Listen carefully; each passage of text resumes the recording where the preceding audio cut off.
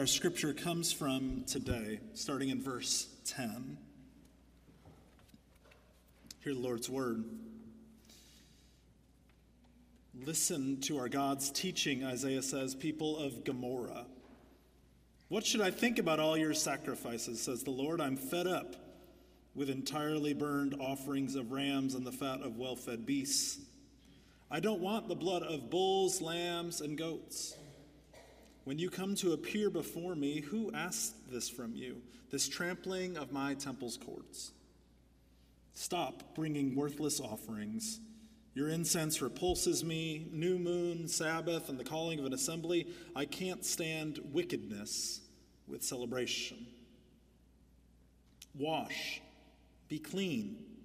Remove your ugly deeds from my sight. Put an end to such evil. Learn to do good.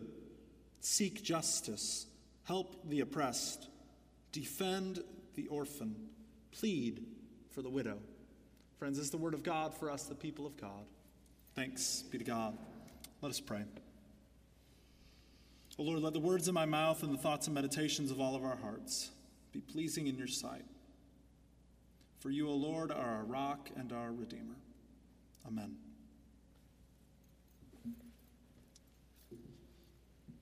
In his book, Toxic Charity, Robert Lupton wrote this in 2011. And I want to share this story with you as we begin this morning, as we think specifically in this series about is our helping truly helping, at kind of some of the kind of thesis of this series, which is when helping hurts.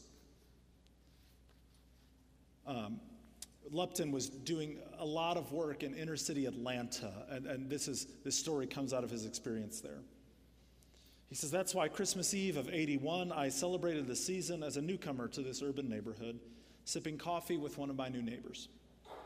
Bare floors were swept clean, and clutter was picked up.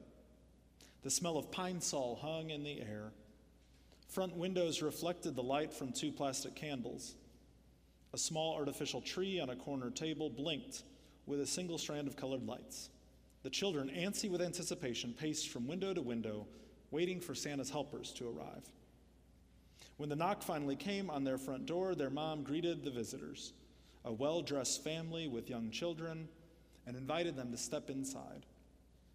A nervous smile concealed her embarrassment as she graciously accepted armfuls of neatly wrapped gifts. In the commotion, no one noticed that the children's father had quietly slipped out of the room. No one but their mom. Not until the guests were gone and the children had torn through the wrappings of to the treasures inside did one of the little ones ask where their father was. No one questioned the mother's response that he had to go to the store. But after organizing these kinds of Christmas charity events for years, I was witnessing a side I had never noticed before. How a father is emasculated in his own home in front of his wife and children for not being able to provide presents for his family. How a wife is forced to shield her children from their father's embarrassment. How children get the message that the good stuff comes from rich people out there, and it is free. Only after becoming a neighbor was I able to see what we had done. Christmas Eve in that living room, I became painfully aware that not all charity is good charity. Even the most kind-hearted, rightly motivated giving, as innocent as giving Christmas toys to needy children, can exact an unintended toll on a parent's dignity. Inadvertently, I had done just that. Not just this time, but many times. This kind of charity has to stop, I vowed. The cost was just too great, the emotional pain too severe. There had to be a better way.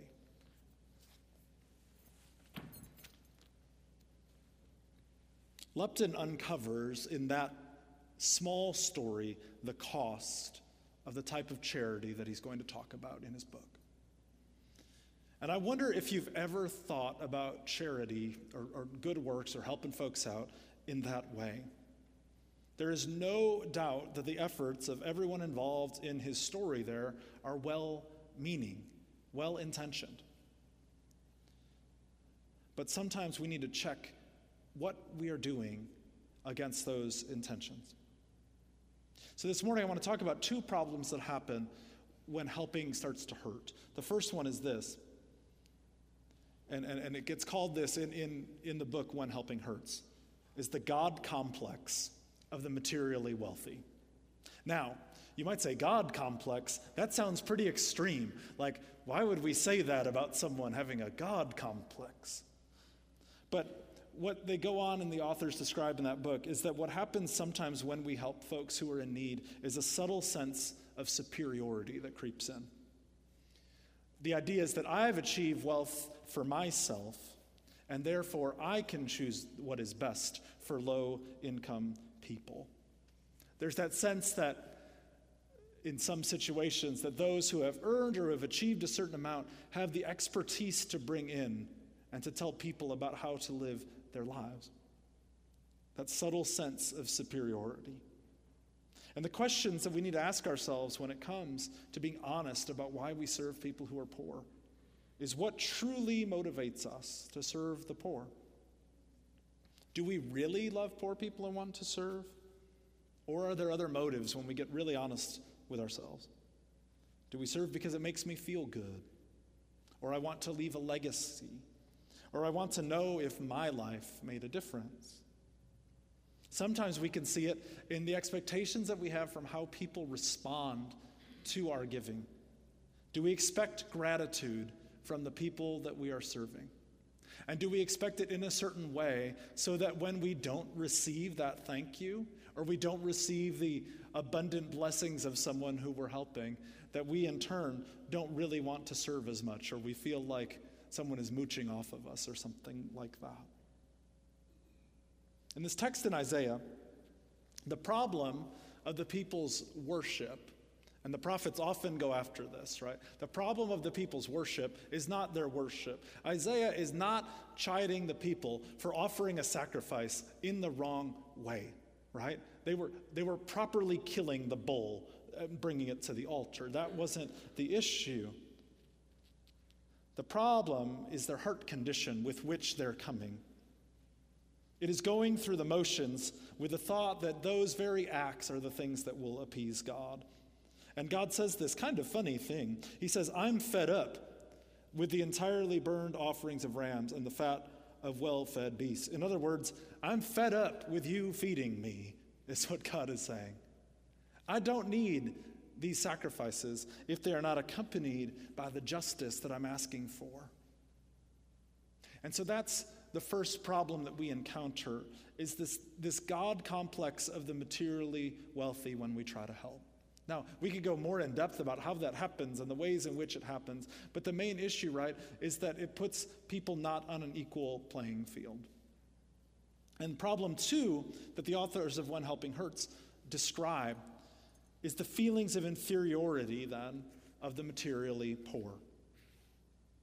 Like that opening story of the family bringing Christmas presents on Christmas Eve and the father escaping out the back door, the God complex of the wealthy, in turn, can shame those who are materially poor, which results in kind of a vicious cycle. So those who have means go and help those who don't.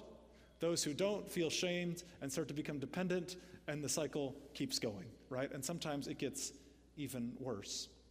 One example of this cycle, Robert Lupton in his book Toxic Charity talks about aid to Africa. And at the time of that publishing in 2011, he talks about that in the previous 50 years, over $1 trillion of aid had been given to the continent of Africa. And at that time, each country in Africa's per capita income was worse than it was in the 1970s. So $1 trillion of aid had poured in. And yet, as a whole, the continent was poorer than it was before, right? Something is happening with some form of a cycle there. Dependency gets created with kind of unchecked aid. So in those kind of cases, maybe the food pantry or clothing closet line or soup kitchen gets longer and longer. And in those spaces, the poor have their dignity taken from them and grow more and more dependent. Poverty, in one definition, is simply the lack of ability to make one's own choices. The lack of ability to make one's own choices. Notice in Isaiah what is said about justice at the end of his at the end of this passage today. He tells them, put an end to evil, learn to do good. Put an end to such evil and learn to do good. This implies a process about learning what it actually takes to care for those who are poor. Charity is not what Isaiah asks for in this text. No, the verbs get really specific when he says, seek justice, help the oppressed. And then he says, do what? Defend the orphan. Plead for the widow. He's given really specific verbs there. It's not just kind of help those on the margins. Defend the orphan. Plead for the widow. The orphan and the widow had no rights in this society. So they needed protection and they needed advocacy. So this is the issue that we encounter. Maybe we're not caring for the most vulnerable among us in the best ways. None of us would argue that our government's welfare program leaves something to be desired, regardless of which side of the aisle that you fall upon. We know that our society should provide everyone with some form of safety net. We also recognize, though, that there is a problem when dependence gets created. And churches and mission organizations and nonprofits have also created in that system a learned dependence. Why? Well, it's probably started from a really good heart of wanting to help people. But subtly, there is something in us, too, that likes to feel dependent on. And this is that first problem of that God complex that we talked about. So the uncomfortable question that we are forced to ask when we are dealing with the title of this series is, so is our helping truly helping? I went to a small Christian college, and my undergraduate university had developed what I would describe as a short-term missions juggernaut. Okay, so we had a school of maybe 2,500 students, and during spring break, at its peak, we sent out 40 different short-term mission teams from our school to go and serve in places all around the world. And in the youth group world of the early 2000s, going on a mission trip, especially a foreign mission trip, was the pinnacle of holiness. So naturally, a college filled with these types of kids who needed to prove that they were at the pinnacle of holiness would develop this type of short-term missions program. And the man who founded these trips was an extremely faithful professor. He had served as a missionary in Africa for over a decade before coming back to the university to teach missions and theology. And in 2006, my junior year at our annual religion department symposium, this professor questioned the entire spring break missions program that he had helped to create. I remember being in awe of his honesty in that space. You could hear a pin drop because it sounded like the creator of Frankenstein was talking. At the end, he literally said, "I've created a monster." Now, why? What Dr. Lowe was describing in that space was the problem of the total cost of these trips. I mean, the cost of 40 different teams flying overseas and all of the costs associated. The lack of the long-term sustainability that would happen in some of the spaces. The fact that the manual labor or the church programming could be done better by local people on the ground to be more effective for the long term. All of those ways. And in fact, when I tried to look up that program this week, it was nowhere to be found on the internet. And when I tried to search for the symposium of 2006, maybe before we put every note of everything on the internet, I couldn't find it. But what I know is that that program literally doesn't exist in quite the same way anymore. And now you might say, but isn't that what? There were 40 different teams of students going to serve people abroad. Why in the world would you stop such a thing? But herein lies some of the questions that we're asking. Right? Because he started to say, what is the impact total of this work that we're doing? Now, while some of the students may describe it as life-changing and it has shifted their course of how they think about their lives and how they think about their own privilege in the world and everything like that, he started to question what the cost was in that space. And the challenge of this series is found right here at that space where you say, oh gosh, like things that were really good are starting to get called into question. We want to do good and to help people, but our helping is not always helping. And sometimes mostly unintentionally, it hurts the people we are trying to help. And what I want us to hear, and where we'll get as we go through this, is that in turn, it actually hurts us too, those who are helping. It doesn't just hurt. It doesn't just hurt those who are the ones being helped. It actually hurts the helper as well. So we're not going to solve that today right here in this space. I'm sorry if you were looking for the golden ticket. But we can pray for an openness and a lack of defensiveness when thinking about the ways that we individually and as a church community try to help. What do I mean by an openness and a lack of defensiveness? I mean that we just are able to lay ourselves bare before God and say, God, help me examine my own motives for why I have a desire to help. It's not a measure of guilt-seeking or anything like that. But God, help me examine my own motives. And then, God, help me to see over time and with conversation maybe the unintentional harm that has been done with some of the ministries or things I've been a part of. That does not mean that all ministries of charity and giving things away and providing for people are necessarily bad or evil or anything like that. But it's more that as we talk through this, we're going to hit some places that might personally, where we have to say, okay, how should I respond? What should I do about that? And I hope in those places that rather than closing up, we might be open to how the Holy Spirit would guide us. Personally, as a church, as a broader faith community in the world, about how God is calling us to respond. I invite you to pray with me. Holy God, I recognize that in talking about these things, we hit a certain level of discomfort.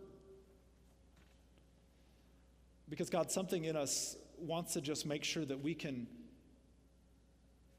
try to, frankly, as John Wesley said, do all the good we can. And so for a lot of us, that just means making sure that we keep mission programs and everything afloat, and make sure that they have the adequate means, both of people and money, to do the work that they're called to do, whether that means a ministry through the church or a nonprofit in town or in the entire world. And God, we thank you that at the same time you gave us that spirit of compassion, you also give us brains to reason. And Lord, I ask that you would give us brains to reason along with these hearts of compassion so that the most good might get done. For your kingdom's sake and for those who are the most poor and vulnerable in our midst and in your world. Lord, the people that we know that you love and that you call us to love. So God, help us to respond in faithfulness, in courage, and in love. In Christ's name we pray. Amen.